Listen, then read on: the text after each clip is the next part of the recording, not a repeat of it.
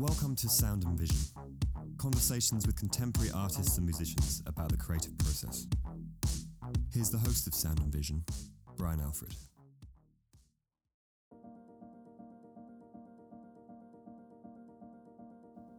Diana Al-Hadid is an artist who creates sculptures, installations, and drawings using various media. She was born in Aleppo, Syria, and immigrated to Ohio when she was 5. In 2003, she received a BA in Art History and a BFA in Sculpture from Kent State University in Ohio. In 2007, she received an MFA in Sculpture from the Virginia Commonwealth University.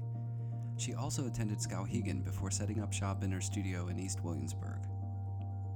Diana is represented in New York City by Marianne Boesky Gallery. Her work is included in the Whitney Museum of American Art, the Virginia Museum of Fine Arts, the Museum of Fine Arts in Houston, and the Weatherspoon Art Museum, amongst many others. Diana has had solo exhibitions at Marianne Boesky Gallery, the NYUAD Gallery in Abu Dhabi, OHWOW Gallery in Los Angeles, the Columbus College of Art and Design, the Weatherspoon Art Museum, the Virginia Museum of Fine Arts, the Nasher Sculpture Center, the Nevada Museum of Art, and the Hammer Museum, just to name a few.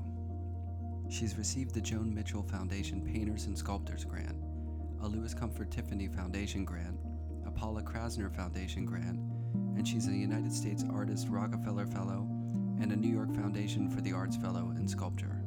For Sound and Vision's 1-year anniversary, I stopped by Diana's studio in Brooklyn, where I used to have a studio in the same building for years, to catch up and talk about art, music, and life. She's amazingly talented and a wonderful person as well. Here's our conversation.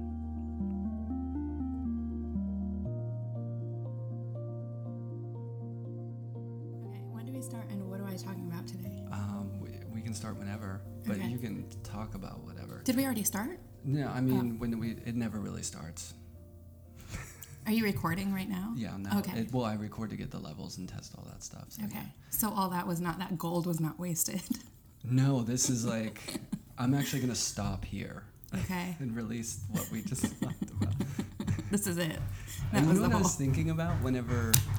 Because you know how it's Sound and Vision, so we talk about music sometimes too in the podcast, or I'll talk to musicians or artists who also make music or play music. Yeah. I was thinking about your music because when I used to come in all the time, it was like a Tupac, Biggie heavy playlist. Are you still less Tupac, more Biggie? But yeah. But there was Tupac, wasn't there? Occasionally. Yeah. There's like a little bit of Tupac that. But then NPR too. So what are you? Have you, because you have people who work with you or for you, so... We'll say with. I'm just kidding. Yeah. I pay them, yeah. Alongside... It's diplomatic, yeah. They're right by my side. Yeah. So does that weigh into your music decisions? Yeah, a lot. Yeah? Yeah. Like you can't do certain things? I mean, I tend to let them take the rein because... you want them to be comfortable? Of course I want them to be comfortable, and they would be comfortable with whatever I put on too, I think, but also like it's new, fresh, input when someone else puts stuff in. Yeah. And they tend to listen to the radio a lot, or like podcasts. We listen to a lot of comedy podcasts. Those are good. Yeah. That was my gateway into podcasting. Yeah, really? Comedy ones. Huh. Like who? Like Mark Maron and, Pete Holmes and Pete Nerdist. Holmes is the best. Yeah, he's really good. He's so good. He's really good. And the Nerdist, like all those. Yeah. I know all of them. Even Anna Faris has one now that's really funny. And Lucy's the expert on that. Yeah, they're entertaining. Yeah. And when I'm driving, I drive a lot, so it's... I used to think just music will keep me awake at 6 a.m. on the road because I just blast the music. But after a while, you start to just zone out. Yeah. Podcasts, I feel like you're in the conversation, so you stay awake at the wheel, which is important. No, it definitely activates different parts of the brain, I'm sure. I don't know. I haven't listened to music the way I used to, though. It's been more of a lull. We used to also listen to a lot of audiobooks, or I do, when it's just me, like, drawing or something. I can't do that, audiobooks. You can't do audiobooks? No, I zone out. When you're working? Or in general. Oh, really? It's bad. Oh, I zone can out. really do audiobooks. I'm really into them. I can't read. Huh. You're illiterate? Oh, it's bad. I'm illiterate, I just feel like, I feel like if I have free time, I'm usually doing something visual. Yeah. And then when I'm doing something visual, the audiobook thing would work out, but I'm just not a huge audiobook guy. Right. And then when I read right before bed is a good time to read, like take a half hour or something. Yeah. I get through a paragraph and I'm out. I just fall asleep. I can't read before bed. It's better than NyQuil. I'm too tired. Yeah. Yeah, I wouldn't get through it. I wouldn't get through a paragraph. Yeah, so now I have to really carve out the reading time. And I do, but it's more of like, okay, now I'm going to read. Whereas I think when I was younger in school and stuff, it was just reading all the time. I swear, I was like, I agree. I was a ferocious reader when I was a teenager. When I was younger and like into my 20s, I read all the time. I always had a book going. I still have a book going, but it's much slower. Yeah. And I think it's because I read on my phone a lot more, and I read more articles. Yeah. Yeah, I just read shorter things. I mean, I feel like I'm still reading. That's our society, right? It's our society, and I'm kind of sad about it. Now we're shorter, quicker bursts of things. Yeah. Like the longer form stuff is more audiobooks or podcasts or something. But I know I am kind of sad about my shift into articles. But I think it's also, maybe it's part of living in New York and being an adult or something. I don't know. Yeah. Like tapping in more into like what is happening in the world, and I don't know. Yeah, you're fractured. Like your brain is split up amongst a lot more things when you get older. Yeah, and it's more a sense of being involved. Like I think when I was younger, I was politically active, in my teenagery way. Mm-hmm. But I don't know, I don't know if I really I didn't understand who was who in the government. I didn't talk about, I didn't keep up with any of that. It was just like free mumia and vegetarianism and, like whatever was going on. The same things. No, I'm saying that in a flip way. I mean, I was very committed. It was. No, it's like the punk ethos. It's like. Yeah, no, it totally shaped who I've become. But I guess I have a different kind of political mind now, where I'm just reading more like online articles. Yeah. Whatever. Like I would never like have read. Although was there Slate back then? Like was that? I don't think so. Does that exist? It's just online? Think so. I don't know. Yeah. I feel like... I wasn't reading, like, New York Times in high school, is what I'm saying. Well, information was less accessible. Now there's so much more information everywhere. Although I did remember, like, yesterday, or, like, I don't know, a few days ago, that I, like, printed out the Oslo Agreement once. I was like, I'm going to read this. In high school? Yes. Nice. So you were active. The whole thing. I was like, I am reading this whole thing. I want to get my head around what's going on. And that's amazing. Yeah, I didn't make it through. I leafed through it. I got a couple paragraphs. There's some way over my head. Like I wasn't mentally prepared. It's probably still over my head, but I did a lot of overreaching intellectually when I was little. Yeah, but that's great. That's ambition. It's ambition, yeah. But I feel like that's why you slow down a little bit when you get older, because you have so much more in the mental Rolodex that you're bouncing things off of. Yeah. And you read. I feel like I read differently now. Like I try to really take it in, whereas when you're younger, you just tear through it. Yeah. Like I read Infinite Jest, that book, David Foster Wallace. It's like that. Yeah. It's huge. Yeah. And I can't remember much at all, Yeah. But things I read now, I feel like it sinks in more. I feel like maybe it's the opposite for me. I think that I was a much slower reader when I was a teenager. I was trying so hard to crack the code of whatever was being discussed. Like it felt like, because I think it felt like just, totally beyond my reach or something. So I was just underlining everything 3 times and making little asterisks and looking up all the different words, and it slowed me down. But it was like I'm gonna get through this. I'm gonna understand what this political language is, and it was extremely frustrating because I didn't have the equipment mentally. Like I didn't have, I don't know if it was like a vocabulary or I was trying to do some of this on my own. Don't you think it's experience too, though? It's totally experience. Yeah. It's all experience. So like now I don't have to slow down as much. I know the words. I know the basic way that the government's structured. Like I have more knowledge to build off of, so I can breeze through faster. Yeah. But when it comes to fiction, I slow down. Yeah. So maybe that's what, I don't know. Yeah, it sounds like though you were a better reader than I was. No, I don't. Like you I don't were think really thoughtful about it. I kind of flew through things. I think it was, I don't know. I flew through like fiction, but when it was like nonfiction, I think I was more, I don't know. I think I took my time more. I think I had a kind of anxiety about what I didn't know. Mm-hmm. I mean, I think I still have anxiety about what I don't know. Yeah. Everyone, or maybe I do more than, I don't know. I just feel like there's so much I need to still know. Right. Catch up on or whatever. Yeah, and you bookmark get hungry. this and that. You get hungry as you get older to like, I always wondered why my dad was like, became a history buff later in life, and now I kind of understand it. Mm-hmm. Like when we were young, we would go on trips, like our vacations would be to like Colonial Williamsburg. Well, that's cool. Or like Civil War sites. Yeah, I think that would cool. be fun. Look at the pictures of my face during those vacations. You look miserable. I'm just like, what? Yeah. I'm just thinking about Busch Gardens or like SeaWorld or something. The places that I could be going to. That sure. wasn't. No, I know. I agree. I mean, I think that I definitely have... I always had an interest in history, but I think now I can kind of catalog it more easily in my mind. Like, I can understand it a little more. I think I was more anxious then to, like, consume as much as I could because I wanted to be smarter than I was and be more mature or something.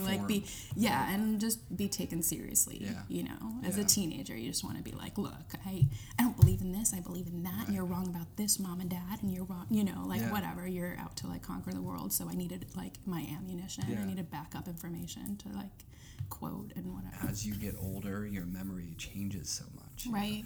Like, and it becomes less reliable, I heard. Yeah, I'm sure. Because I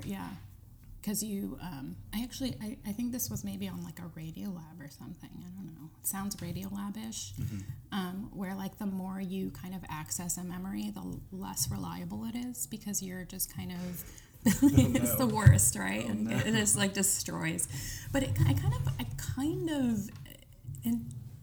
like I kind of intuitively understand that. Yeah. Like you start to kind of, the more you remember something, like the more you access it, it sort of makes sense. Like it's frustrating, of course, but it sort of makes sense. It's almost like you're looking back of the memory. Right. You're looking back at the photo that you developed in your head about the memory versus when you have that first fresh memory of something you haven't thought of ever in a long time, like 10 years, it feels really genuine. Yeah. Right? It seems right. It seems right to me. It does, and the more you recant a story, the more you spackle it with like your memory of it. Like you'll embellish parts or you'll exaggerate it. Right. I feel like the version 20 of a story about something that happened to you in high school becomes totally different than what happened. Right. It's so frustrating. Right? You can't win. You just can't win. No. That's why you have to be present. Because the present is the only thing that really is I have to start meditating. Right? I really have to start meditating. Yeah, but if you meditate, don't you just forget? Right? No, you just can't win. Don't you forget that peacefulness? It's like when you get the flu. Every time I get really sick. I got the flu for the first time in my life this year. Oh, you don't get the flu shot? It's fascinating. I think it's because I got the flu shot. No, you can't. It's dead. What? And the flu, like when you get a flu vaccine, it's dead. Like it can't give you the flu. You could get I ended up getting the flu not directly after the flu shot. Oh, weird. But like... Oh, it just didn't take. Yeah. Because the strains are different sometimes. That sucks, though. Wait, but you were saying? Oh, just that first day when you get over it, you're like, oh my God, I feel amazing. And then I'm going to cherish this feeling forever. Right. What's that? And then you just like lose it. And then a couple hours later, something shitty happens and you're like, oh, I'm going to eat a bag of potato chips and like forget going to the gym or whatever. Healthy. Yeah, right. Like I went on that flu diet for a while. I feel good, And then you have that one meal where you blow it. I do that all the time. Yeah. Or I remember that too. I remember thinking like, this feels like hell. And when I wake up from this, I'm going to get so much done. Yeah. And for like 5 hours I did. And then it just slowed down back to like my normal routine. It's so frustrating. You really can't win. No. You just can't win. You just go back to... your patterns. Your patterns. Yeah. Patterns suck. Yeah, they do. I hate patterns. It takes a lot of work to get over those. It's so hard. But I'm a ritual person. Are you like that? Like, you have a pretty...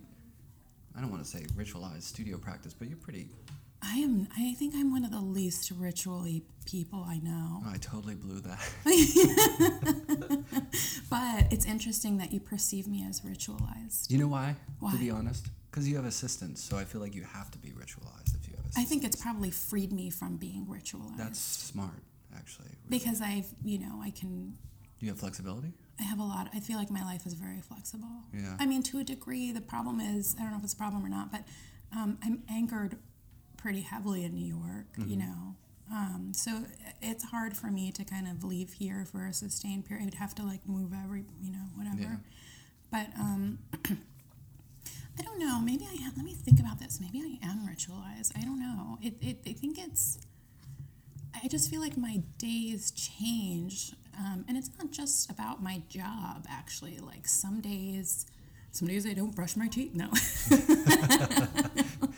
Some days.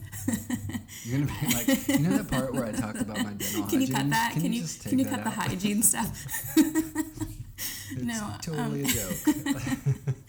No, like some days, like I mean, I'm a little more ritual now. Like I have more of a, is it ritual or routine? Maybe we should be saying like a routine. yeah.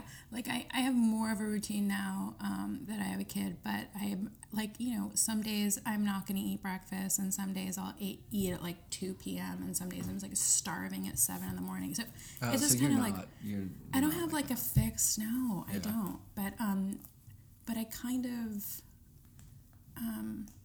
like it's kind of curious. I mean, I'm organized, I think, in some way. I'm not like crazy, like, I'm like pile organized. Have you heard that? No, but I'm probably that. Is that where you're half like scattered and messy and half really organized? I think you have like a big picture, like an orchestral control over like your organizational systems and piles. So you kind of like conquer piles at a time. So you kind of like... That sounds good. Yeah, I think I'm like that. Yeah. Like I have a broad sense of like what I'm doing. Right. I think that's a good thing, because if you get too crazy about the whole thing being one seamless pile, you spend more time doing that than you do actually being creative. I think it looks very disorganized from the outside. Yeah. And I rely on people who are much more organized than me to keep me looking professional or whatever. Yeah. I mean, I don't know what to keep me looking like sane, but I'm good at like scheduling. Like I don't know. I guess I just compare myself to like my husband, or like my assistant seems really organized. My husband doesn't seem super organized. So I don't know. I feel like I fall somewhere in the middle, but who cares? This is not very interesting. It's totally interesting. I don't know though. I feel like there's a lot of artists that are like, I guess it's the spectrum, Yeah. Really I feel like you're pretty organized. I think. I mean, your studio had really messy moments. It does, I remember. yeah. No, but your work doesn't look super messy. Right. But I think it actually looked messier than I thought. Yeah, it's like a combination, and it's weird because like at home, there could be like a mess here and there, but if the dishes are dirty, that drives me nuts. Agreed. So the sink's got to be spotless. Agreed. But the sofa can have the blankets all messed. So it's a difference. No, it makes a lot of sense. It's a difference between dirt and mess. That's true. Yeah. I don't like dirt. Right. I don't like dirty surfaces, sticky surfaces where you don't know what to expect. There's like a weird funk. Funk on, but if there's like a pile of clothes, as long as you know that there's a pile of clothes over there that's dirty, it's fine. Just keep throwing it in the dirty pile. That doesn't bother me. Right. It's a lot of pile stuff. Yeah, piles. Your work is kind of pile-ish. It's things that maybe start in a wider base that go up and inward, like a pile might. Okay. Right? Yeah. Or an inverse pile. Yeah. Yeah. Mountainous, let's say. Yeah. My work is pretty mountainous, I think. Did you, well, that's a seamless transition to your work. When did you know? We're supposed to talk about my work, right? No, because people can go onto YouTube and hear you talk about one specific sculpture. Right. But like, when did you know you were going to be an artist? Like, when did you think I want to, or did you make work when you were young? Did you draw a lot and stuff? I did. Yeah, I drew a lot. I joke that it kind of happened around when I was 11, but I think it was maybe, I don't really know. I think that the thing with, I feel like every kid draws, of course. Like every kid is an artist, the old Picasso saying. And I think I was fortunate in that I wasn't kind of steered out of it, or I don't know. I remember in like 5th grade, so I was like 9. You know, I got like a little. And then in 6th grade, I got a little wooden star trophy for being like the best artist in the class or whatever. Like, I was very serious. Yeah. But it was about cartooning. Like, that was what I understood as art. You know, that was and I don't think I knew I was going to be an artist, like in this professional sense. I was proud that I was like the drawer. So I would and we'd go to this local. Did you have a Marks where you were growing up in Pittsburgh? What is it? Marks? No. Did you guys have Marks? It's like a Northeast Ohio thing. They had like really good cartoons in their aisles. And it's a grocery store? It's like, it's like groceries / like. Do you guys have like Gabriel Brothers or anything? I don't know. No. We had Giant Eagle. It's not just a grocery store. Yeah, we had Giant Eagle too. It's not just it's like also like, I feel like surplus stuff. Oh, yeah. It's like really cheap. Kind of like what Target is now. They have groceries and cheap stuff. Or like a not as polished. Costco. Right, but not as polished, yeah. And like way cheaper and like weird. You find like really weird stuff there. Anyway, whatever. They have remember Donzi's? Donzi's? Were you around then in south side of Williamsburg? I used to live in the Gretsch building there, right by the bridge. Yeah. And there's a place called Donzi's, and it was just like crap that was left over. Yeah. That was just piled for sale, but it was everything from like work gloves to like notebooks to corn candles. That's right. Okay. You know, just anything. You might that find was corn left over. candles in Ohio and Marks. You might find a lot of this. Yeah. They probably came from Marks. Right. Yeah. Yeah, exactly. So anyway, someone there did some like nice cartooning. That was your early art That influence? That was my first inspiration. Nice. Was the aisle art. What part of Ohio? In Canton. Canton. It was actually first we moved to Dayton. Cleveland. Yeah. No, more northeast. The Football Hall of Fame. That's we used to go to Canton. For the Football Hall of Fame? You bet. Oh, you poor thing. Yeah, I think I've only been there once, like as a teenager, like way later, mid-20s or something. I mean, you know. I mean, it's in the shape of a football. Yeah. Exactly. And we got I remember I had a pin from it. That, you know, when you're little and little things like you hold on to them? Yeah. Like I had this pin and had like a running guy on it. But yeah. But yeah, I mean, I'm from Pittsburgh, so football's kind of a big deal. Yeah. No, same. Ohio. Cleveland. Yeah. So it was the Browns thing. Yeah. They were rivals. Yeah. No, I still feel really competitive with you. Yeah. I forgot. In all sense, it's just the natural. Right, you're winning. I think you're winning right now. Actually, the Steelers, yeah. So what was it like? Typical white suburban growing up, you know, like that? Was it kind of like Pittsburgh? Yeah, I think it was really similar. I mean, Pittsburgh's a bigger city, so I grew up kind of in the suburbs of Cleveland, but it sounds a little like, so we went into this small suburb that was quite well-to-do, actually, but we were in this neighborhood that was kind of the like less well-to-do neighborhood, or apartment. It was weird. Like, we kind of got lucky. It was like an apartment complex that it's nice, but we were different than the rest of the This is going to sound bad because I would hate for anyone from there to hear this and be like, you sold us out. Because there were great people. No, I know. No one's going to hear. No one's going to hear. Might not be my audience. No, I mean, but they were really wonderful people. But it was clear that we didn't live in the mansions that surrounded us. But so it was a really good school system. So I was, and that was until I was like when I was 11 or something. And then we moved to North Canton, Ohio, and that was kind of a culture shock a little bit because it was almost like being in a prep school. I mean, it was like all white, like very wealthy kids. Like preppy. Very preppy. Yeah. Everyone was friends. It was, we were also like middle school kids, so, you come to school and you like hug everyone hello for like half an hour, and then you go in and you do whatever, I don't know. And then I moved to Canton and like kids had perms, and that was like really shocking.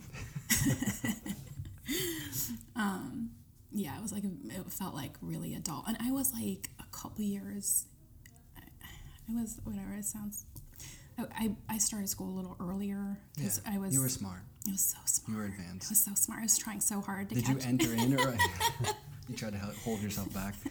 Did you skip a grade? I skipped a grade. Did you? Yeah. See? Okay. It was really early, though. They kind of missed the mark on it. They thought I was gifted. I got into gifted. See, I didn't get any gifted. And they missed that mark. No. And I think I was overcompensating, like trying to like read the Oslo Agreement, like, you know, when I was like 15, like trying to be like, look, you guys did not make a mistake here. Right. Yeah. No, it was just because I think the rules were more lax back then. I was born in Syria, but my parents were living in Saudi Arabia. So when I was in school in Saudi, it was I think it was like maybe like a year earlier. It wasn't a big deal. But then when we came to Ohio, my mom was like, well, she already did kindergarten. Like, why are we doing kindergarten again? Right. Put her in first grade. And she just kind of insisted. Like, I think they were like, it's not a big deal. They'll catch up. Like, who cares? You know, socializing wasn't like a factor, you know? Like, for immigrants, they're like, who cares? She'll adjust if she's kind of academically doing fine. When you're like a kid, like, what? You're going to learn your ABCs and like, you know, you'll catch up pretty easily. It's not like you're like learning trig or whatever. Right. So I kept up. Like, I had decent grades or whatever, and so I just kind of pushed through. So I was a couple years younger than all of my. So not only was like I was like the weird immigrant kid, but I was also like the younger kid that hadn't like, you know, hit puberty at the same time as the other whatever. Right. Like I was like especially like strange. So I think going back to the art thing, I think that made me feel special because I would kind of win little awards, and I was like the little artist in the school. I mean, like occasional awards, but the award thing kind of kept up. Like, I mean, I think I was like, you know, I got like the little superlative in high school, so there's always a little bit of encouragement around the art making. Yeah. And it's like validation in a way. Validation, and kids need that, and I needed that, you know, because I felt like a weird outcast, so it was a way to feel good about myself. And also in high school, I was really into drawing realism. Oh, I should show you. I think I might have it here for some reason. I do. Someone was doing like a high school a show about like artists. Oh, really? What you were doing in high school? Yeah, so I'm showing them my high school work. Well, I was 13, but yeah, anyway. So I was drawing really realistically because, like, when you're not doing like abstract paintings unless you go to a special school. Right, that's the benchmark. Like, can you make this record cover look exactly like the record cover? Exactly. Yeah. So that's what I was doing, and it was a way to really measure your skill and your talent. And people are like, whoa, it really does look like a horse or whatever. Right. So that was like validation, and then there wasn't a lot of pressure. Like, you know, my mom was artistic and my grandma painted in Syria, you know, so there was like artistry in my family. So that was like a way for them to feel proud, and there wasn't a ton of pressure for me to be like, oh, you have to be the doctor in the family. Right. So it was fine, you know. Yeah. Does that stay with you, I wonder? That whole validation desire? Like, because I know every kid gets that, but I think it must be really hard being in an environment where you're the different kid. Not like where there's a few. You know what I mean? Yeah. Like, my wife grew up in that sense. My wife, it was like her and one other person in the entire school were not white. And I think that stays. Like, that's something that's really not easy, you know? Well, I had the advantage of appearing. I mean, I look white, you know? Like, my skin color is, like, light. I mean, I guess if you're paying close attention, like, I have, you know, I'm dark featured, but I present as a white person. Right. So I had all those advantages culturally, I guess, of being treated, you know, special. But I also have the experience of being an immigrant and knowing, you know, another language and another culture and kind of and people would know that about me in school, but so I could kind of like spy on people and like know I had a different kind of empathy and understanding for people who were not, you know, white America. Right. I felt othered in terms of my culture, but I didn't on the street get treated and like much differently. And you came early enough that culturally you were just American too. Whereas if you're like 12 as opposed to 5? Yeah, no, I didn't have an accent or anything. Yeah, and so you just felt like the culture was the culture. I mean, when you're 5, you adapt. Yeah. When you're like 12, it's different. Like when your wife was 12. Oh no, she's same thing. Same, 5. Yeah. But I would see my cousins come over when they're like 19, and it was like a whole different ballgame. Yeah. You're just like, it's just like learning language. Total culture You could shock. do it seamlessly when you're 5. Yeah. You come over when you're 10, that accent is there forever. I know, and people are always like, well, not always, but often, like, oh, you don't have an accent. Like, yeah, I mean, I was little, and I don't know. It's funny. Yeah. So it was, but I think the weirdness was other things in my life that differentiated me from my, from the other school kids. Like, of course, my family was Muslim, so, we weren't allowed to date. We weren't allowed to, like, go to parties. We didn't drink. I couldn't wear, like, short shorts. I couldn't go to the sleepovers. Like, it was a whole different, so that set me apart when you're in middle school and everyone's wearing short shorts and shaving their legs, and you're, like, the weird girl wearing, like, shorts to your knees, and, like, like you haven't started shaving yet or whatever. Like, it's different. Like, when you're a kid, those things weigh really heavily, but... because you can't fit in, really. You're kind of like, there's some difference. There's some difference. And then, like, my mom comes in and she has, like, a thick accent and, was blasting her Arabic music in the car, and we're all ducking, so there's, like, this whole other... Mom, come on. It's so embarrassing, yeah. So, I hid a lot of that as best as I could when I was younger. I was more embarrassed by it. She was like, you're going to love it when you're older and blah, blah, blah. You're going to miss your... And, she was right. Yeah, like, she was right. I totally... of course, you're going to be nostalgic for those things. Right. So. Moms are right. Moms are usually right. Well, not all moms. There's some really bad moms out there. Are there? Yeah. There's, there's like every shade. Like, there are, really crappy moms who are like, whatever. That's true.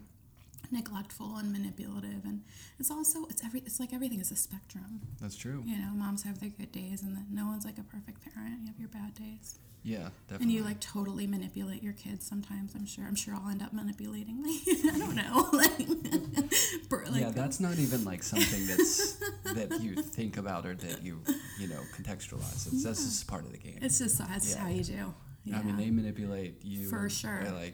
From the jump, and they don't stop. Yeah, I'm going to totally be manipulating them into not being a fanatical religious person. Yeah. That's me imposing. I don't know if it's manipulation. I guess, I don't know. I'm overstating that. I don't think it's manipulation. I think it's just teaching them what I think is best. Yeah. I think it would be manipulating them if they were in an environment where that was the norm or facilitated, and you were like, you're not going to do that. But I don't think that's the case. You know what I mean? Uh-huh. I think you're just... Yeah, like, what's the line? Like, what is, like, manipulating? Yeah, I don't know. Telling them to, like... indoctrinating them with what you think is right. Yeah, because bribery comes into it, too. You start doing this thing where you're like... Or, like, guilting. I think guilting is the worst. Like... Yeah, that's not good for kids. Right. Bribing's a little higher up on the ladder than guilt. Yeah, in the like, intellectual, like, being evolved kind of scale. Yeah, bribing is not such a bad thing to do, probably. Teaches them, like, money handling skills, right? Yeah, exactly. I know, because it's funny because you'll hear these things, like, you'll listen to people talking about parenting, and you're like, oh, I guess I blew that. Mm-hmm. Oh, I blew that. And, it's just a series of mistakes. For sure. And you're just totally experimenting on your kids, like, you don't know. Everyone is. Yeah. There's no handbook, really. Yeah. You're just trying to limit the damage. Yeah. Oh, it's so heartbreaking. No, it's great. It's true. It's great because we all know we're doing a better job than our parents. Yeah. Yeah. Right? Is that the bar? I think so. Yeah. We're hoping so that by the time you have, like, great-great-grandkids, they're like these super beings, like superhuman, like super evolved intellectual beasts, Or robots. Or robots, yeah. Let's just cut right to the chase. Yeah. Like, back when we were growing up, the cars, like, the back the back window in the car was, like, slanted. It was smaller than it is now. Now, like, you have much better vision. Is this a metaphor? I used to ride in that nook back there, jammed into... What? Oh, my God. Yeah. That's so abusive. No, I did that willingly. Oh, my God. Right. Like, remember there was no car seats when we were kids? I don't remember there not being car seats. How old are you? Really? Oh, Wait, there were no car seats in Pittsburgh when you were a kid? No, we didn't have car seats. I mean, maybe you don't remember. I mean, when I was a baby, maybe there was. Well, yeah. I don't even think so. You stopped using car seats, when you're 3? Yeah, but why would you remember that? I don't think I had. No, but I'm just saying, even when you're, like 5 or 6 years old, you have a booster, you're in a car seat still. Oh, right. Like, I used to ride in the front when I was, like, tiny, and I would ride on the, like, go down in the the little well, like, yeah. And I would lay down in there while driving. Like, now, a parent would be arrested and taken to protective services for that, you know? Yeah. I'm pretty sure I rode in the trunk occasionally. I'm shocked to your mom. Yeah. So just by that, I feel like I'm a better parent. Yeah, right? Yeah. And my parents were really young, Yeah. And that's hard. They're like young immigrants. I can't imagine. They're total fear. They have no idea what's going on over here. Yeah. Or they didn't. Like, I was raised by early 20-years. Yeah. You too? Yeah. That's crazy. Really. And I mean, I can't imagine me doing that. I know. You're still sorting it out. Yeah, it's weird. But it's weird evolutionary. Like, you're supposed to do that. Yeah. Yeah. Because now, like... But it's like survival. That's true. I think we're past that, though. We don't all have to have, like, kids when we're 20. Oh, no. But I think, like, body-wise, Yeah. Because, like, the first couple years is, when you're holding the kid all the time, your back, it just goes to shit. I mean, like, you can't... Oh, I've totally screwed up my body. The back is terrible. And, like, it took me a while to get over that, Yeah. Yeah. And, my neck is just gone, tailbone, can't sit for long periods. I know. Yeah, it's a mess. But if you're 18 and you got that kid, you bounce right back. Yeah, it's no problem. Yeah. But then you can put him to work at the farm sooner. Yeah. You raise a devil. Yeah. So you were doing art. Oh, yeah, back to the timeline. You were being creative, but then you thought... I was trying. Yeah, I was doodling. But what's the college decision? Like, how did you feel? So, then high school, like, kind of put me I was in the, like, back then it wasn't weird to say you're like the alternative kid. No one says alternative anymore. It's like cheesy or something. I don't even know. Do they know what alternative? Because remember there was alternative music?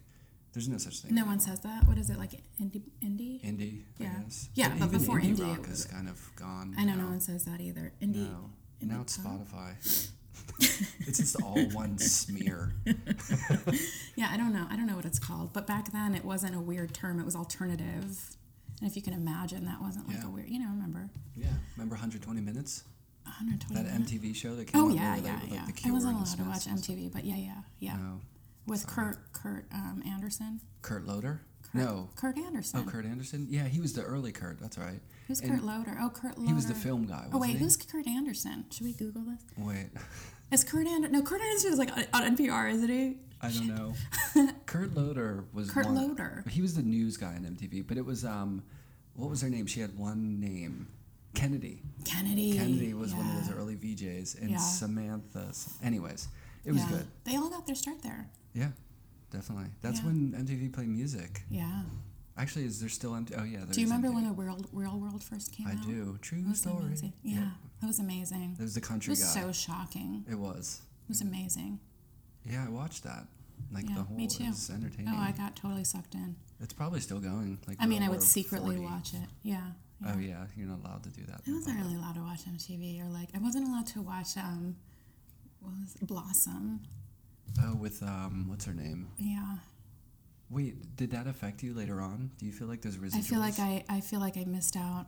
Now you just binge, like, crap binge TV. Blossom and, like, Married with Children. We weren't allowed to watch Married with Children, which is not that good a show, I don't think. Oh, yeah, you weren't missing out on that one. No. That was annoying. There's huge culture, like, gaps in my life that shame me to this day.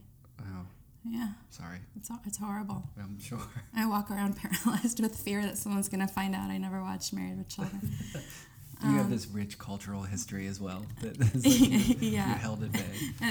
As like a counterpoint to that, I spent some summers in Syria, got to see some real things. So anyway, so we I was where were we at? You were going to college. High school. Okay, so in high school, so I was like an alternative kid, and that just like folds very like easily into music. Art. Yeah, art or music. Yeah, right? art or You're music. either going to play in a band or be an artist. Yeah, I mean, I really didn't. I was always like, I'm the artist in my head, I was like, I'm an artist, whatever. Yeah. And that changed. That changed slightly. Like when you get to college, then you're like listening to, I don't know, like you listen to your music and you listen to your whatever, and then you're in this subculture, and then I was just always in that. I like actually made a decision in high school once. It was really dramatic. I was kind of like with the like nice neighborhood preppy girls, and they were really sweet and really awesome actually, but they were just more like whatever. I like the grittier kids. Like I ended up dating my mom shouldn't hear this. I was secret dating in high school. But whatever. Like, well, you were just hanging out. I was hanging out. You weren't dating. Oh no. Just getting to know someone. No, yeah. But he was, like the alternative kids, like right. Tongue piercings or whatever. Yeah. Super good kids actually. Like, yeah. Got really good grades. Straight edge or whatever. Right. Although straight edge happened more when I was in college. Yeah, me too. Yeah. I lived with some straight edge guys. Yeah. Straight edge was weird. It was. There was nothing in the closet or the fridge ever. They were vegan. I didn't like it. They were vegan before there was a vegan menu in life. It felt too familiar. I was like, what? If I wanted to be straight edge, I would just stay at home with my parents. Like, why would I be straight? Oh, see, that's weird. Yeah, I thought it was extreme. Yeah. I like extreme things, though. Yeah. I mean, in a sense, in an abstraction. Depends. I don't like religious extreme things, but I respect the kind of commitment, the passion of like being, I don't know. Fully committed. Yeah, it's fascinating, but it also like repulses me a little. Yeah. I think like meditation maybe. Yeah. Like Buddhists are a little more admirable to me, as if it's going into religious vein, just because it doesn't impede on anyone. It feels like a lot of religions just impede on other people's lives. Yeah. And like Buddhism is it's just you and your, like it's not, you don't find people going around the world trying to convince people like, hey, you should meditate. Right. Or you're going to hell. Right. Right. But I think the Buddhists have also like committed some, like, You're right. It's not all like, but whatever. We're not. No, I know what you mean. Yeah. Maybe just a little less. Maybe a little less. A little more internalized. Yeah. Yes. I mean, that's me. Like, I feel like. Yeah, I agree. My like spirituality is just closer, more like aligned I just hold it, and it's not like informed by other doctrines or whatever. It's just my thing. But that's me. Yeah, me too. Yeah, I guess I always think about like, it seems I think that from the viewpoint of other people, I live a very extreme life, and I feel like I'm kind of moderate. I don't know if that was a weird jump. No. We were thinking about like religion. Yeah. I wasn't actually thinking about extreme people as like in a religious sense. But like the straight edge kids felt like extreme to me. It was kind of fascinating, but like, I don't know. There's a real collectivism to it too. That's kind of always culty. Yeah, but so that's what I always feel like I'm not super culty, but I think we are. Like we probably seem very extreme. Yeah. Too. I mean, we're like New York liberals. Right. Artists. I know. Hipsters or something. It's culty. It's culty. Everyone's got their little. You just have to accept it. Yeah. As long as your particular cult is welcoming. Come to my cult. Right. Anyway, how do we get on this? College. Taking notes. College is very culty. I like your notes. So again.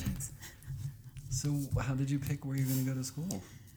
My dad picked where I was going to go to school because... Well, that makes it easy. Yeah. He felt like I was going down a dangerous path because he might have seen my friend smoking a cigarette or something. I don't know. It was like some dumb thing. And that doesn't happen at Kent State University? Well, he just wanted me to be close to home. And you remember, I was 16 when I graduated high school I was in college. So I was kind of like, you have to stay at the local branch of Kent. Which, at that I could see that at that age. I mean, I think, I wasn't even 18, so they would have had to sign off. But it was not assumed, I think, by my mom that I was going to, like, leave home and go to college. Like, that was not something that she did. It wasn't the kind of old world tradition. Like, you kind of, in Syria, you stay at home with your parents till you're married. Like, otherwise you're just kind of like giving them the middle finger. Right. It's not what you do. Right. So that was a huge fight. Yeah. Yeah, that was a huge fight to kind of, move out and go to college. So what I did, and this is part of the reason that I because I wanted to get out of the house. Obviously, I had a very restrictive home life. And so my ticket out was my education. So my local kind of branch of Kent, I went to school there for a year, and I just took an overload of classes, and I didn't sleep, and I got all A's, and I proved to them that I was whatever, like ready to go. And I skipped so I was like a 17-year-old junior in college, like credit wise. So that's a heavy load. It was crazy. I went insane. I was like, I just remember I was like, I am getting out of here, and there's my only way out. Like, I can't just be like, guys, I'm moving out. Yeah. I had to kind of be like, I have nothing left to do here. Right. Like, you are impeding my development academically if I stay home. So I wanted to like go to the main branch. Right. And my parents aren't actually that religious or strict. In fact, they're very, they're very not like, very, very moderate. If my mom is like a moderate, and my dad hates religion. So it was just a different, it was more kind of anxiety about like their only daughter. Well, yeah, I think when their kid goes away, no parent wants to send their kid to school. No parent does, but it's more common here. Like, they just understand that's the next step. Yeah. Like, Americans are like, when you're 16, you're good, you're out of the house. Like, I don't have to worry about you anymore. Like, and my parents just found that appalling. Right. Like, just that notion that you kick your kids out when they're 18 just because they're 18 is like cruelty or something. And they just don't want their kids to leave unless they're like secured, especially their girls, right. Like they have to be kind of like, from father to husband. Yeah. Right. So it was like a struggle for me to kind of get to college, to kind of like be on my own. But I proved myself and got into a big fight, and I went off to school, and I kept getting good grades. So I was like very serious about like maintaining my grades, because otherwise I didn't want to give them like a reason that right. it was like a messing up. So at that rate, you got your PhD in 1 year. I was gonna get I was like, I'm gonna get prove to them that I'm not gonna get married. Your whole life up to that point is like a series of like confirmation. Like, you just had to like prove everything. Isn't that exhausting? Oh yeah, I was tired. Yeah. But I think it was. I think to some, a lot of that's relaxed now that I'm an adult, but it did make me very serious at a young age. Yeah. And it made me feel like but I also, when you're an immigrant, you feel a lot more pressure and a lot more responsibility on your own shoulders. Like, my parents couldn't really help me with my schoolwork. Right. So you got to be the one. I shouldered all of the I had to figure it out, and like, so it makes you very independent, and it makes you feel more confident that you can get things done. But strong, there is, it makes you, there's a lot of pressure. There's a lot of like, we're here, we came all the way, and you have to do this right. Yeah. So there was that sense, and we didn't, I didn't come from any money, so there was no safety net. So it was really like you have to be perfect. So I did try to just be like, it was always, of course, nice to get the affirmations, but to my mind, I didn't want to just kind of, get the A's to show my parents. It was at a certain point, it was beyond that. Mm-hmm. I was like, I need to not mess up. Like, and also there was this expectation that I didn't need to be a doctor or whatever. Like, I didn't need to kind of support myself or be independent. And I resented that so much. Mm-hmm. Like, my brother was one day going to be a surgeon and decided he was going to be a dentist. And that was like, what? Yeah. How could you wanted to be a surgeon and now you want to be a dentist? Like, really taking it down a notch there. Yeah. But I didn't have those kind of like, conversations. So, but then of course, like, I got really into art, and when I got into college, it was a different kind of work that I was making, and it was, I learned about installation art, I learned about having a studio, I learned about mold making, and that just that took me to a whole new level. And so I put all of that energy, I think, into making things, mm-hmm.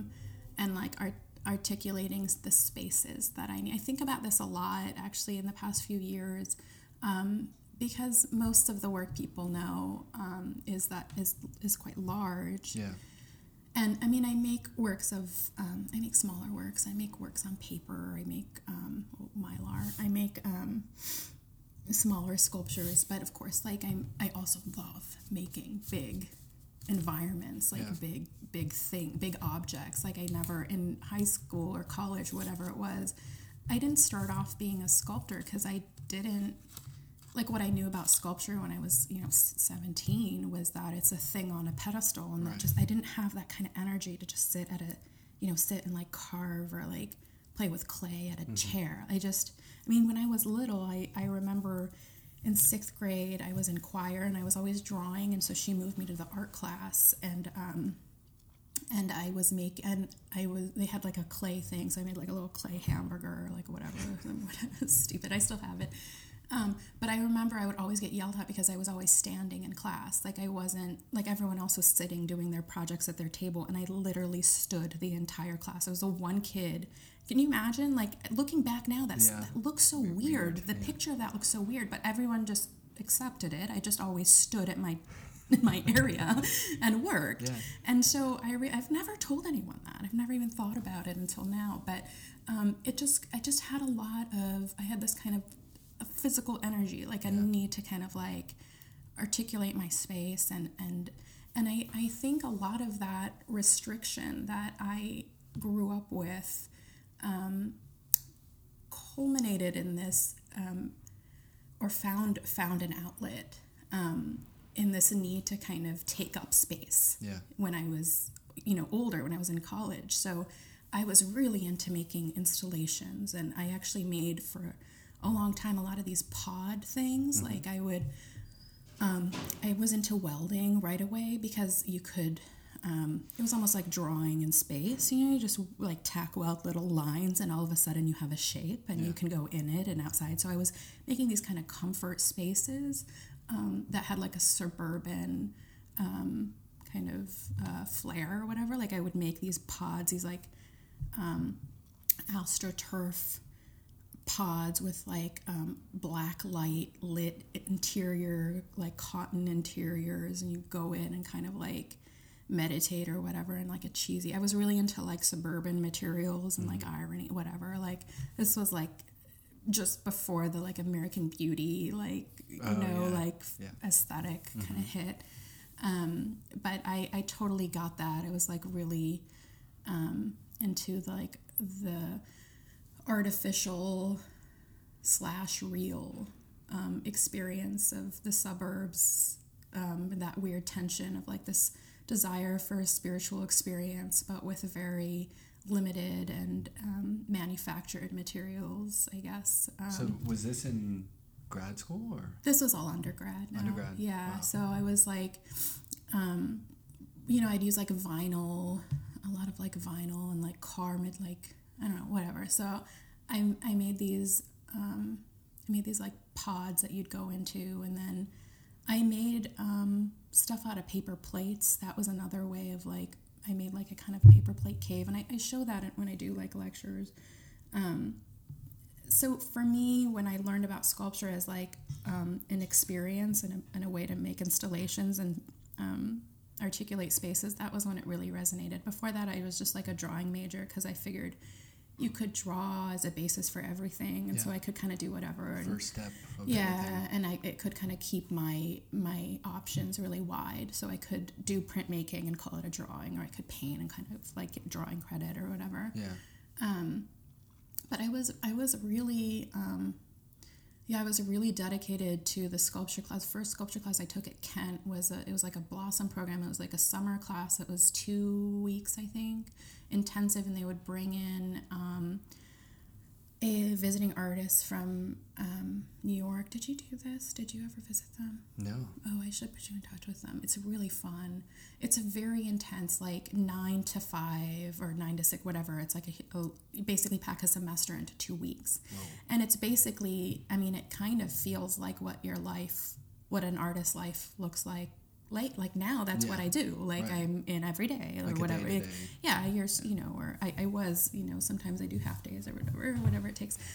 But yeah, that's it really looked like what an artist's life might look like. Yeah.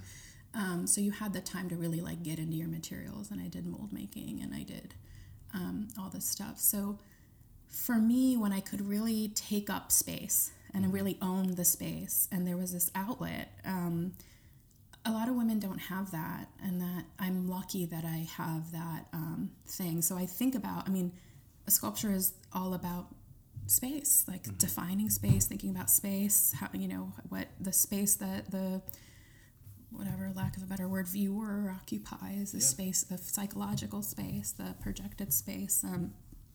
And when you become all consumed by spatial studies, and then you think about how space was restricted to you, or to me, and I think a lot of women, so not just my particular story, but I think a lot of women relate to that. Yeah. I can think of a lot of women who make big sculptures, and I think there's a relationship to being constantly asked to take up less space in our society, and then this kind of, if you're fortunate enough to have, art or something to kind of, as a place where you feel like you have permission, things can get bigger. Yeah, and It's interesting too, because a lot of people will see the work in relation, like the scale of your work being related to the subject matter and this idea. But it's interesting too that it runs deeper. I think the reason artists do certain things in their work is not just the work itself and ideas that they're interested in, but it's also like growing up, like cultural or like things. Yeah. It's almost like everything with kids, like your early years shape you so much. You can't untangle any of it. Yeah. It's hard because on the one hand, you don't want to talk about your biography every time you show your work. That's what I was going to say. You probably don't talk about that much. No, and no, I don't. I recently, I wrote about it a little bit here and there, and I recently spoke, I kind of mentioned it. I was given a little, it was like Women in the Arts award with in Miami Basel for the Miami Basel magazine. It was like a luncheon, and I kind of touched on it then, and it was a room full of women, and I was surprised, not maybe surprised, but a lot of people were like that. That made a lot of sense to me, because there is and not just in our everyday women experience. Everyday women, I think, around the world their experiences that they have to get smaller and take up less space, whether it's lose weight, whether it's don't speak up, whether it's,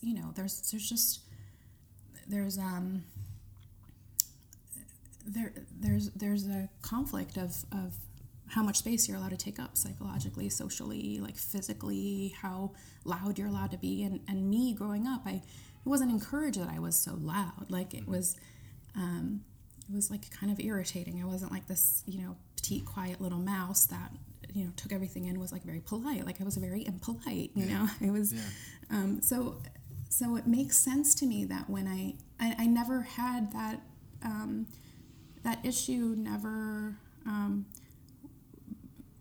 I felt free to take up space in my work in a way that I don't always feel free in other parts of my life. So I'm lucky that I have that, but it's also, it does come, I'm sure, from a deep-seated psychological place, but it's also, it's more than just, or perhaps it's become more than just a kind of a gut, like a kind of animal instinctual reaction. Like it's evolved into an intellectual study, or like a more rigorous kind of concern with how space is divided and how objects do or don't hold space, or how they how they create feeling, or I don't know. I'm forever mystified by how you can have an object in your head, or a space or a place in your head, and it just never feels the same as when it's tangible and made material in a real space. In an environment, yeah. In an environment, they just never sync up, no matter what. And I think that's going to forever be magical for me.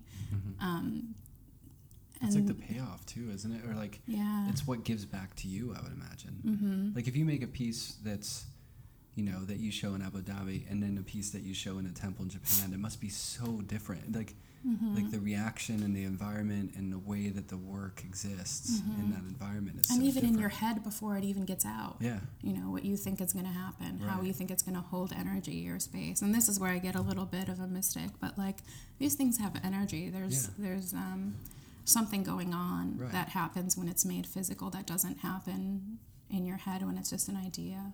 Yeah, I mean, it's it also like enriches the way you think.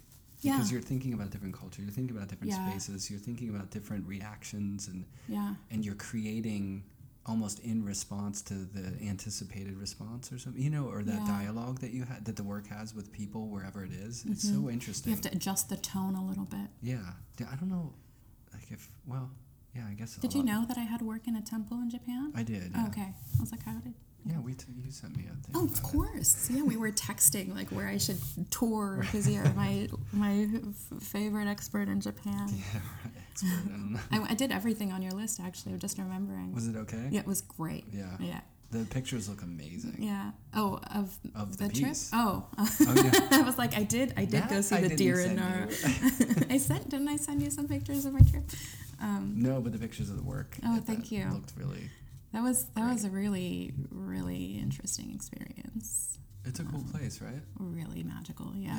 And the place that I was doing the work in this pond in the temple was they believe that a dragon lived there. So it was kind of, you know, of course I didn't believe that a dragon lived there, but I sort of started to feel like something was amiss. You know, there were weird things that would happen, but it showed the power of this kind of magical thinking that it can sort of start to feel like, you know, something is. I love that though. It stretches you out of, because really what is real? Right. No one knows. You know what I mean? Yeah. Like the last time I was there, we went to there's like these energy spots, and I went to this. What do you mean? Like a Pokestop? Yeah, exactly. With a lore module. So. Oh my God, you play too? I do. My son loves it. Right. Yeah, I play for him. Right. It's not for me. No. I don't enjoy it. Yeah, my son too. Yeah, I was in like Central Park yesterday. Really? Yeah, of course. So this is like a sacred spot where there's this tree that's like really old. Yeah. You know, it's like this really old tree. And the idea is, I don't know, it was like hit by lightning or something. It's just amazing. The thing is beautiful. And it's in this temple area, and the idea is you walk around the tree, and each time you walk around, you add a year to your life. Oh my gosh, and I was really? like, oh, that's cool. And then, you're like, oh, I'll do it. Yeah, sure. I want to believe that so bad. And I go around once, and then like after like the third lap, I'm like, no, this is real. It's working. I'm like, when am I going to stop? And like, and how can you disprove that? No, I just kept going and going until it was like, okay, we've got to get out of here. You're going to like pass out. You're like, I can't live any more than this. 10 years is enough. Yeah, and there was traffic, so I'm like, I can't do this forever. There's traffic around the tree that you're. No, there's just like people. Oh, not New York traffic, like people. Okay. Oh no, people. It's a tiny little path, and there's like some elderly people there taking the drive. It was amazing, but it's almost like there's so much of your life is shaped by the outlook and the way that you perceive things, and I think that's really powerful. Yeah. And they have an ability there, especially in like certain circumstances, like to put that under the spotlight, and you're just like, oh yeah, I can believe this, and this is. Yeah, it does feel magical. And it's so easy to feel like a peace when you're there too. Yeah. Like, did you go to the temple with all those statues? Yeah. Like, the 1,000. Yeah, where you can't take pictures. Mm-hmm. I mean, how do you? It doesn't matter. They're who you all are. different. Yeah. You go in there and you're just like, oh my God, this is amazing. Yeah, and I find that so exciting because I'm not. I don't subscribe to one religion. Like, I'm not a religious person. It would be a stretch for me to even say I'm spiritual, but around objects, I notice a shift in my awareness or consciousness or something, and that is what art is good for, and B, what these other kind of dipping into these other sacred spaces. I totally agree. Is good for. Yeah, like the first time I went to Notre Dame, it was like amazing. Yeah. And I'm not a church dude at No, all. Like, me neither. I didn't go growing up, and I didn't like it. And, Yeah. But that was amazing. Yeah. Like, I felt, moved. Yeah. And then I go to Venice and I see the Picasso, the Bathers one at the Guggenheim there, and I was moved in a similar way. I was like, this painting is amazing, because like someone's making this amazing thing. You know, it's really what it's about. Like when I see what was the first painting you cried in front of? Or were just moved to near tears, or I don't know. Do you remember? It was a Rothko. Really? And wow. A Rothko at the Carnegie Museum in Pittsburgh. Wow, I think that was cool. If I'm not mistaken. I was really young, so it might be one of those memories that are totally manipulated. Yeah. I just remember it was a monster painting, like an abstract, like huge painting. And when you're small, a big painting is like epic. Right. What about so you think Notre Dame was the first kind of like space that produced a spiritual religion or like spiritual experience? No, but that one was it stands out because it was so, I guess because also I push against that kind of like Catholicism exactly or Christianity. But that's what makes it so notable is that's kind of what I was saying. Like, I'm not myself a religious person, right. So when it hits me, it feels even more meaningful because I'm not kind of I'm not bringing it on. I'm not asking for it. Yeah. It kind of has to work hard to get to me, and when it does, I know it's real. Yeah. It has that effect. I mean, I've had it. Like, I'm not walking around looking for like religious experiences here and there. It's like clearly you're just looking for Pokestops. I'm looking for Pokemon. Gotta catch them all. Which is a similar excitement to it. Yeah, totally. But yeah, I've had that, like when you go to Nara and there's that huge Buddha, like it's ginormous. That's pretty amazing. Yeah, that was amazing. And I think to myself, like in Notre Dame too, it's like, well, if I was alive in 1783 or Wouldn't something, you be converted? And I walked in that place, I'd probably believe. I know, totally. Like people carve, there's like little lion heads way up top, and people carve it's them magical. out. It's magical. They spend their entire life like on one corner of a building. Yeah. It's pretty... Yeah. I mean, as artists, we spend our time and energy and our life basically making things that are, in all honesty, probably not necessary, literally, to our existence. You know what I mean? They're more fulfilling. It's in not a different food. way. Yeah, right. And it's water. not a banana. Yeah. So, it's when you see people doing that. Anytime I see someone devoting time and effort to making something that's like. Enriching on that level, right? It translates. It's moving to me. I feel like, oh yeah, I'm doing that too. Like that's what I'm dedicating my life to. Yeah, and I actually going back to this thing where you can really kind of almost quantify it, but then it really becomes more than the sum of its parts. Is that when people see craft, like handwork or craft work, whatever, like this facility, the workmanship.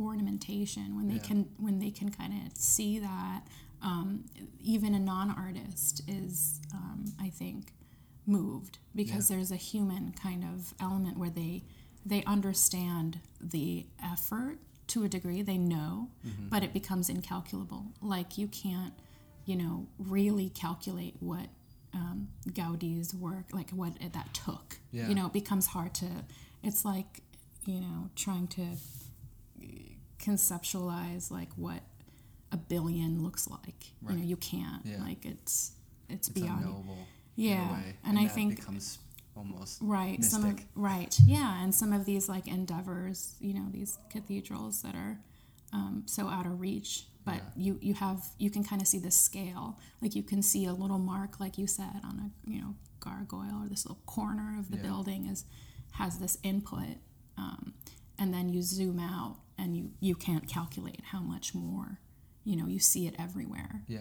I took my mom to Versailles and she was just having that same experience, like, wow, all the work, like all the work in it. And she just always talks about how much work there is. And that is for her a kind of measure of like quality or of an artistic experience. If that's part, because in a way, sometimes some people feel, or in certain circumstances, it could be seen as that's kind of like the record cover art. it's like base or the person something. who just draws it to make it look like it's skill. Yeah, and it's like, too easy realized. to like kind of calibrate the quality, like the. Yeah, or it's a crutch for worth, maybe. Yeah. I don't know, because then, I'll see something that's incredibly time-consuming and the skill is so obviously part of it and really love that, but then I'll see like a minimal painting, like a Ryman or something, and I'd be like, that's amazing too, or like an Agnes Martin, and that blows me away just as much. Right. So I don't know. It's complicated.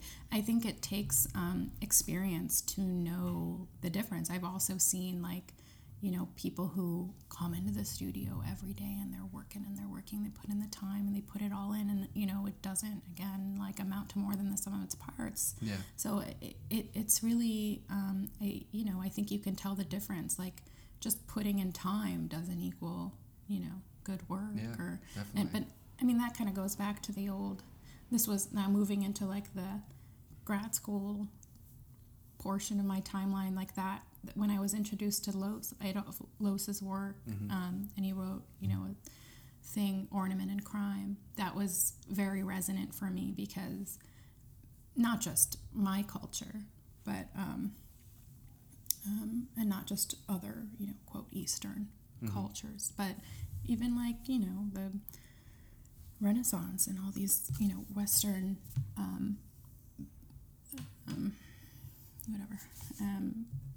cathedrals, and they're filled with ornament. Yeah. And when modernism hit, it was this kind of shameful thing that we should be able. Yeah, it was excess, and it's not necessary, and it's applique. It's like applique. It's not a kind of integral to the function or to you have to pare it down and simplify, and like simplicity and like kind of whitewashing is more beautiful. So anything unnecessary is just show-offy, or just what he kind of considered design crime almost. Like it's and I'm not the only artist. I think Middle Eastern artists where that was like that kind of stirred me.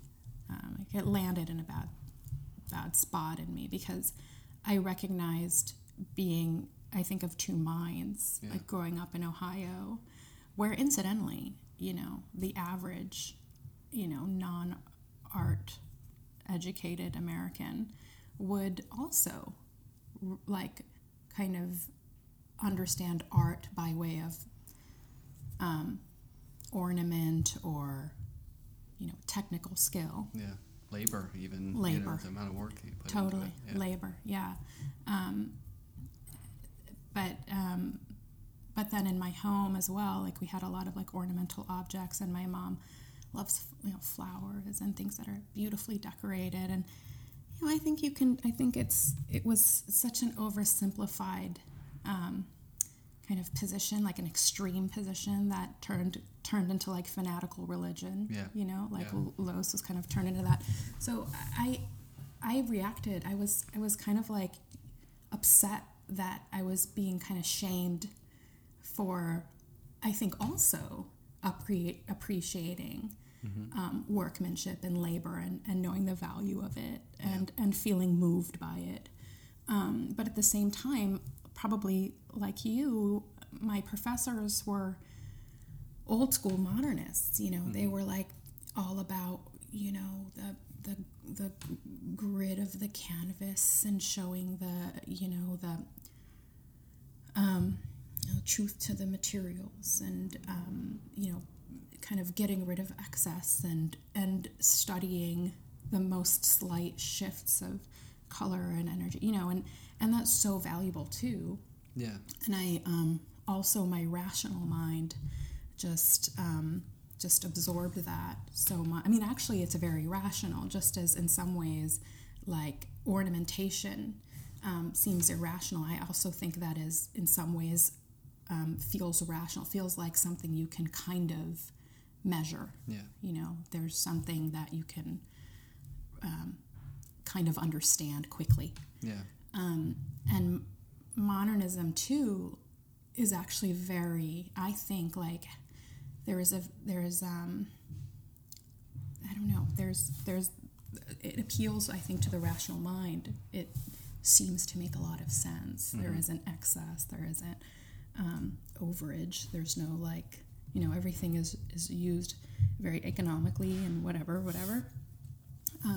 So there's something attractive about that, especially when you're, in the world of the suburbs of Ohio, where it's just like excess, space is wasted everywhere. And you got your marks with all your leftover surplus from other places. And, it seems like just too much, and you want to pare it down. It's like noise in a way. Yeah. But there's a huge, political and socio-political implication to this, the cult of modernism, I guess. Because it really tells you that if you can afford to kind of pare things down, if you have the education to know, right, then you've evolved into this kind of ascetic life or something. And I think that works for a lot of people, but I'm sort of in the middle. I think I think that obviously that's a result of my experience of living in two worlds, but I still feel when I break down my work in its most elemental, in its smallest forms, almost all of the decisions are based in a study of the materiality mm-hmm. and what it can do and its limitations, and how I can kind of, take as much advantage of its of their most essential properties of a certain material or whatever, and capitalize on them as much as I can. Yeah. But my work is certainly not. You wouldn't describe it as pared down at all. Right. It's, I think, very full and whatever energy. I don't know how to describe it. You can describe it better than me probably, but it doesn't read minimalist. Yeah. But I grew up with that, with a deep study and awareness and appreciation. But I maybe go too far with it.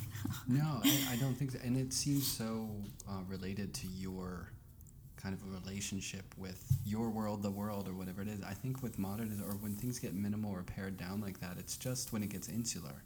Yeah. So it's becoming self-referential, which happens in any sort of historical progression of something, whether it's architecture or music, or it's right. Eventually you try to pare things down and make it about the medium itself, and that's just a natural thing, and it is a luxury, and it isolates certain people from it because because it becomes self-referential. Right. So it's important to the medium of things to sometimes pare it down and talk about it from the bare bones, but that it becomes problematic when you try to put that framework upon all people's work from all different cultures and all different walks of life, because it isolates a lot of people out of that, because they're bringing in their way of seeing that may be informed by something else besides the, mm-hmm. The linear history of art from 1940 to 1970. In the West, yeah.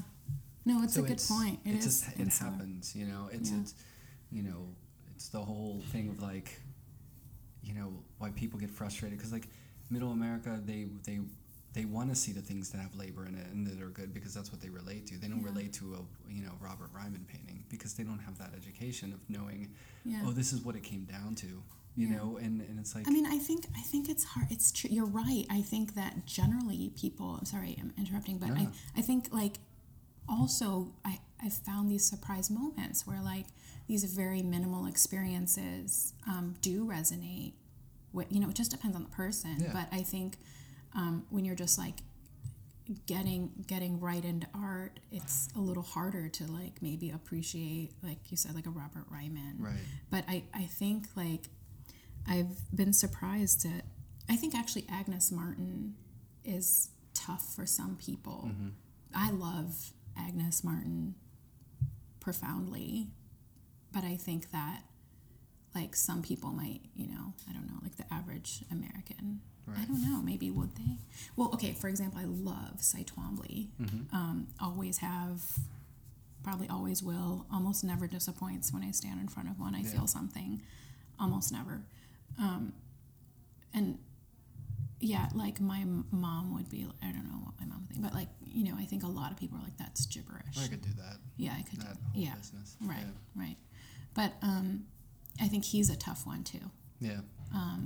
You have to be open, and you have to understand the context. Yeah. It's like that it's happens. a little expertise in everything. You have to kind of like know your history and, like anything. If you play punk to someone who knows nothing about music, they might be like, what? Yeah, yeah. But then if you're, you're not going to hear it the same way. If you're on the Lower East Side in 82, you kind of get it.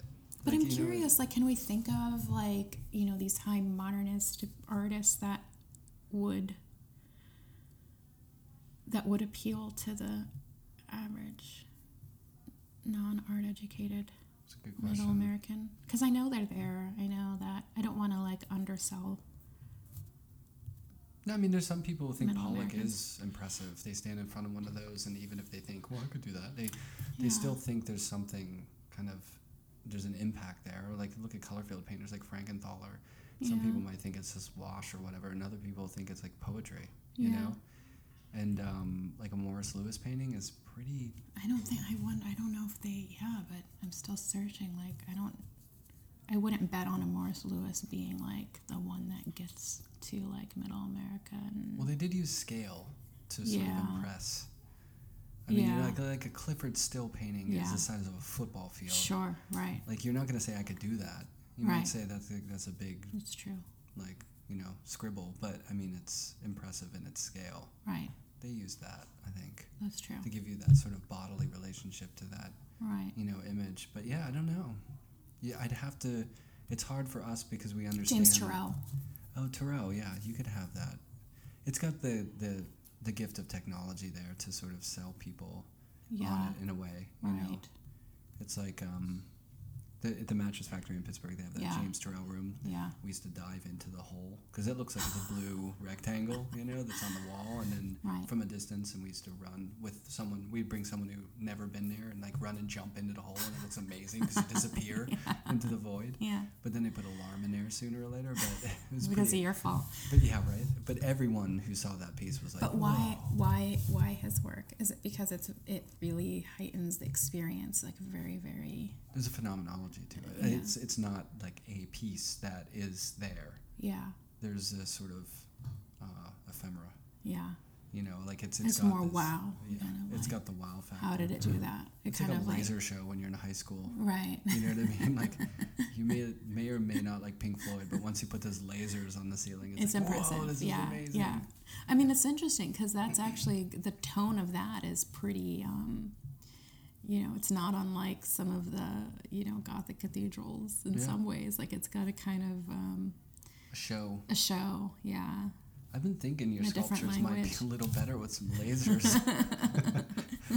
It just needs... That would be so against my little rules in my mind. I'd be like, that's too far.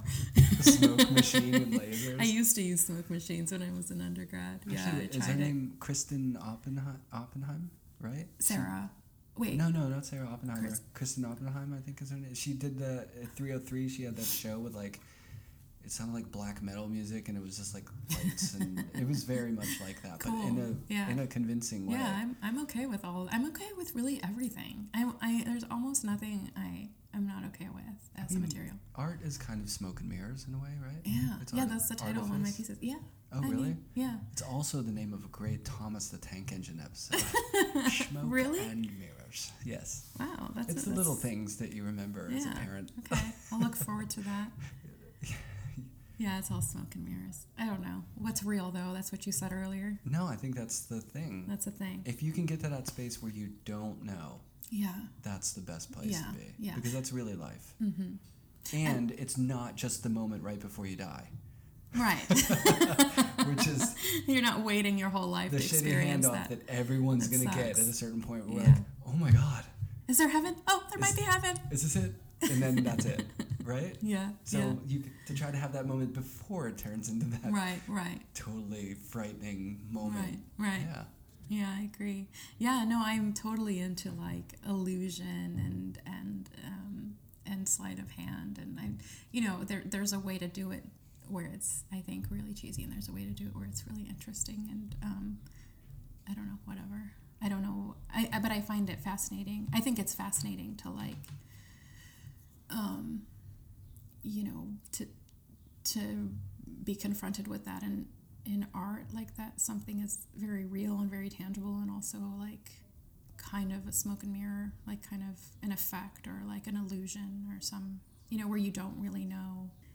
It's interesting because I think that I love magic and I love illusion, and I think a lot of art is like illusionistic.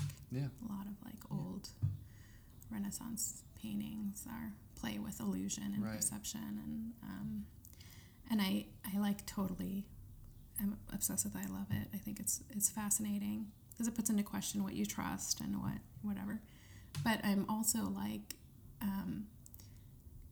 I also have these weird limitations in my work that I haven't pushed yet. Like I'm reluctant to use transparent materials.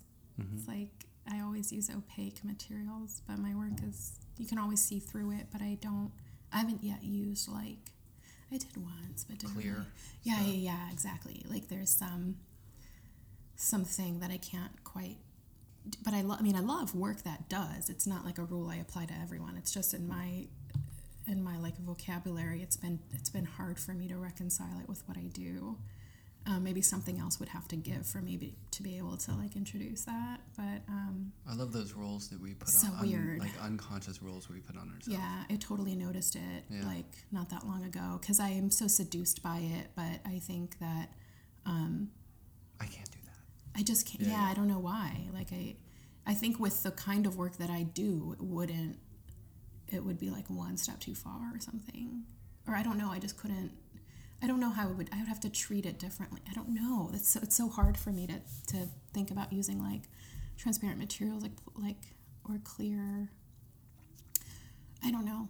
That's why I think the fog machine is the answer. Yeah. No, I like it.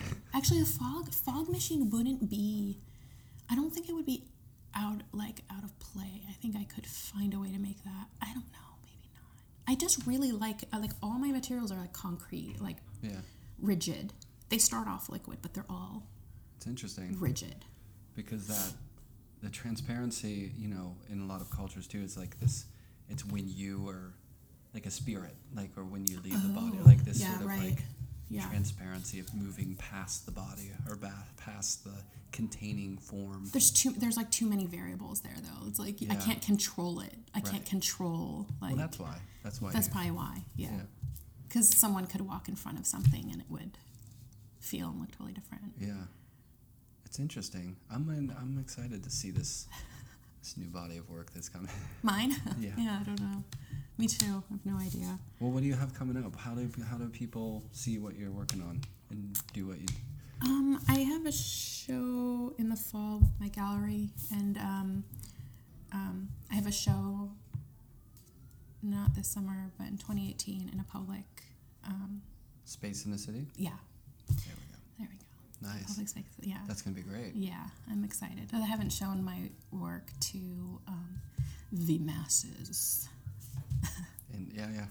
No, outdoors, yeah. Except for in Japan. In the public sphere. Yeah, well, that was, but you kind of had to be like committed to going to like this particular temple. It's a destination. It's a destination, yeah. But this is like you're kind of, you don't sign up for it. Yeah, people will bump into it. Yeah, hopefully. Yeah. Hopefully it'll hit them over the head. Or not. Maybe you don't want people bumping into your sculpture. Whoops. I don't mind. Whatever. As long as it moves them somehow. Yeah, right. Well, I don't know. I feel like you're probably one of the most interesting artists in the world. Oh my God. Come on. Seriously. You're my favorite. Thank you. I mean, I'm just... But seriously, I think your work's amazing. That's incredible. Thank you so much. Super thoughtful and awesome. That's also not possibly true, but thank you very much. To talk to you. Well, if you need a fog machine, I got a guy. Okay. If I need my ego stroked, I'll call you and be like, "Can you say that again? Can you?" Actually, I could just listen to this. Yeah, we can do an infinite loop on that. Okay. An MP3. Let's 30-second wake MP3. up to it. You are one of the most important I started artists meditating. in the world. walk in the studio and it's just on repeat. You are amazing. It's awesome. I'll just have my assistants listen to it. Yeah, but no one makes work like you, and it's really super good and interesting and really great. So. Hey, well, thank you. Congratulations. Thank you so much. And thanks for talking to me. I love your work too, by the way. Yeah. No, we should do the reverse podcast where I interview you. Do you do that? No, I'm not that interesting. It's you were you guys. very interesting. It's you guys that are interesting. That's not true. You make this all possible. Thank you. Thanks for having me over. Thank you for coming by. Shop again.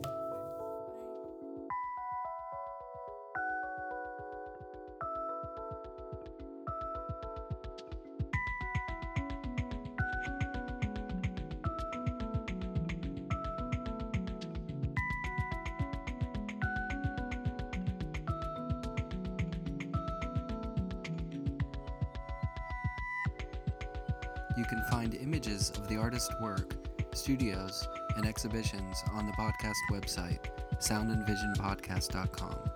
The introduction, narration, and music was provided by Michael Lovett of Nazca Lines. All other music was made by Lullatone, based out of Nagoya, Japan. Sound and Vision is produced, edited, recorded, and organized by myself, Brian Alfred. You can find more about my work at paintchanger.com. Thanks for listening.